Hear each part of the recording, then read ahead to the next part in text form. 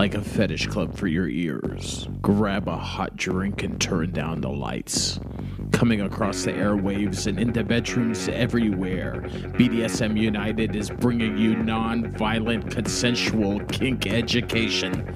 This isn't for the kiddos or for the cookie-cutter conservative vanilla prudes. We'll be talking bondage, discipline, dominance, submission, sadomasochism, and more today on this BDSM United podcast. I am Primal Piggy. Thank you for joining me for another BDSM United podcast. Today I want to share a piece by Raven Caldera called Sacred Pain. He talks about pain as a magical/ritual technique. And he says it can generally be sorted into the following categories. 1, pain used to achieve an altered state via brain chemistry, in which one can connect with the universe or do some kind of magical work, such as directing energy for a spell. In this technique, which can, of course, also be done alone, the bottom is the primary magician, and the goal of the scene is to get them there, wherever there is, so that they can do something. The top's magical job is to get them there, to that point. 2, pain used to create energy for the top to work with. When the body's in pain, it gives off a great deal of energy, which is accessible to many magic workers. In this case, the top is the primary magician, and the bottom becomes just one of their tools. Number 3, pain to bring people back in touch with their own bodies. This is especially good technique for those who go into a trance easily and likely don't need pain to do it, but have trouble reconnecting with the physical. 4th is pain as a sacrifice, usually to a divine power or a deity who appreciates such things. 5, pain used as a strength ordeal, to build courage and self-worth by enduring agonizing things. 6, pain as in emotional catharsis, in order to tap into deep negative feelings and expunge them. In this case, the pain is used as a trigger to unearth issues that need to be brought out into the light for healing. 7, pain as a way to please a partner who is a sadist. I think 7 is probably my favorite. To work properly, it should be able to be sustained at the same level for a long period of time, or be adjustable as needed. Pain should not cause too much in the way of physical damage, because that may make you pass out and miss the entire experience. It's carefully controlled, carefully orchestrated pain, not random flailing. And the best way to work with pain is to do it slowly and with attention to the reaction of one's body. This isn't just about safety. There are plenty of books and people to teach you how to do S&M without injuring the bottom. It's that if things go wrong, you'll lose the thread of altered consciousness that takes you there, wherever there is, magically speaking. Cultures all over the world have explored ways to use the power of pain as a spiritual tool. After all, it's cheap.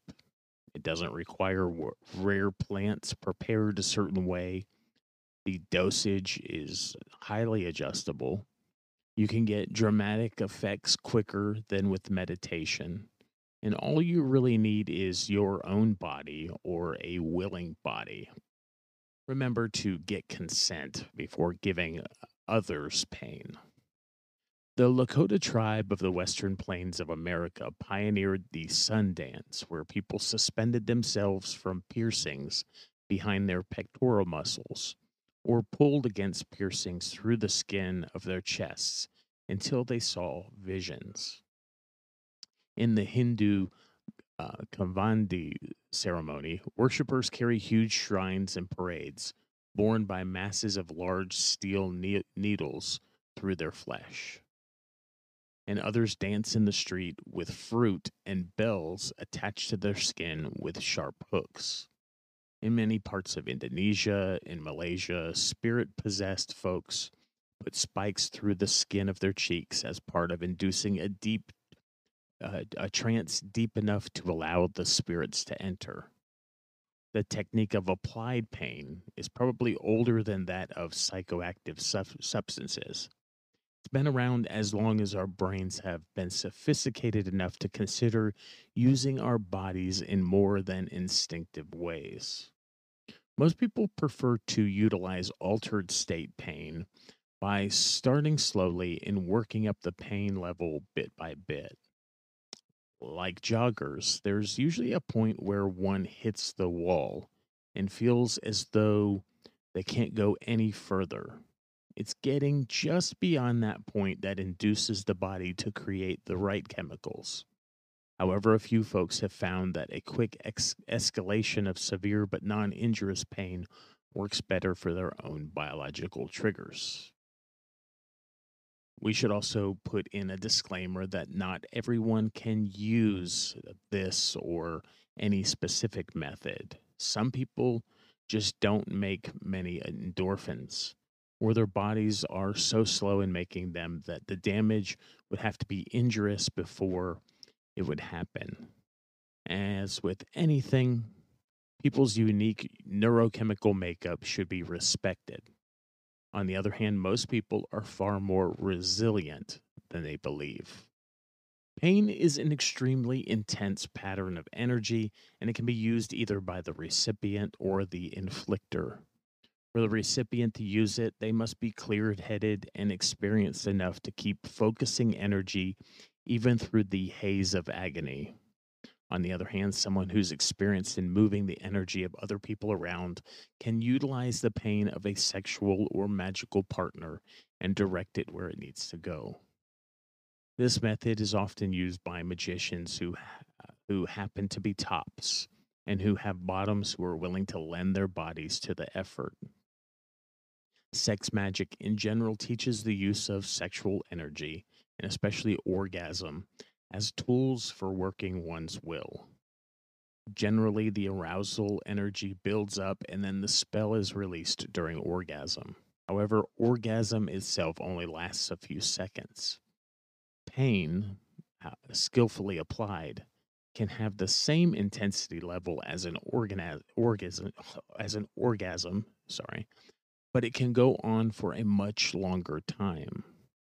This gives the magician or the one doing the working a greater period of time to work with that peak energy.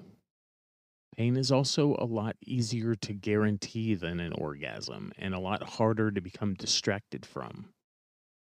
Different people have different pain tolerances. It's been noted by folks who play with pain that people who are already in chronic pain or who grew up with chronic painful illnesses or disabilities tend to make fewer endorphins and have a higher pain tolerance overall. Many of them learned young to disassociate themselves from their bodies in order to ignore pain and have to relearn how to pay attention to it.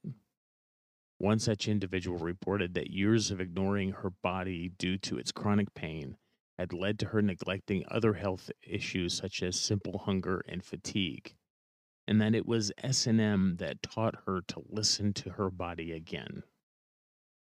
Another individual enduring lifelong chronic pain from a severe accident spoke of how S&M was a way to create pain that temporarily overrode the daily non-consensual pain of illness. He talked about how creating that pain deliberately gave a sense of power that could stand up against the helplessness engendered by his ordinary experience of agony. There's also that someone who can take an hour of hard, thuddy sensation, who can be really reduced to tears in minutes by a sharp, stingy sensation, or vice versa. There's no such thing as a bottom with no limits.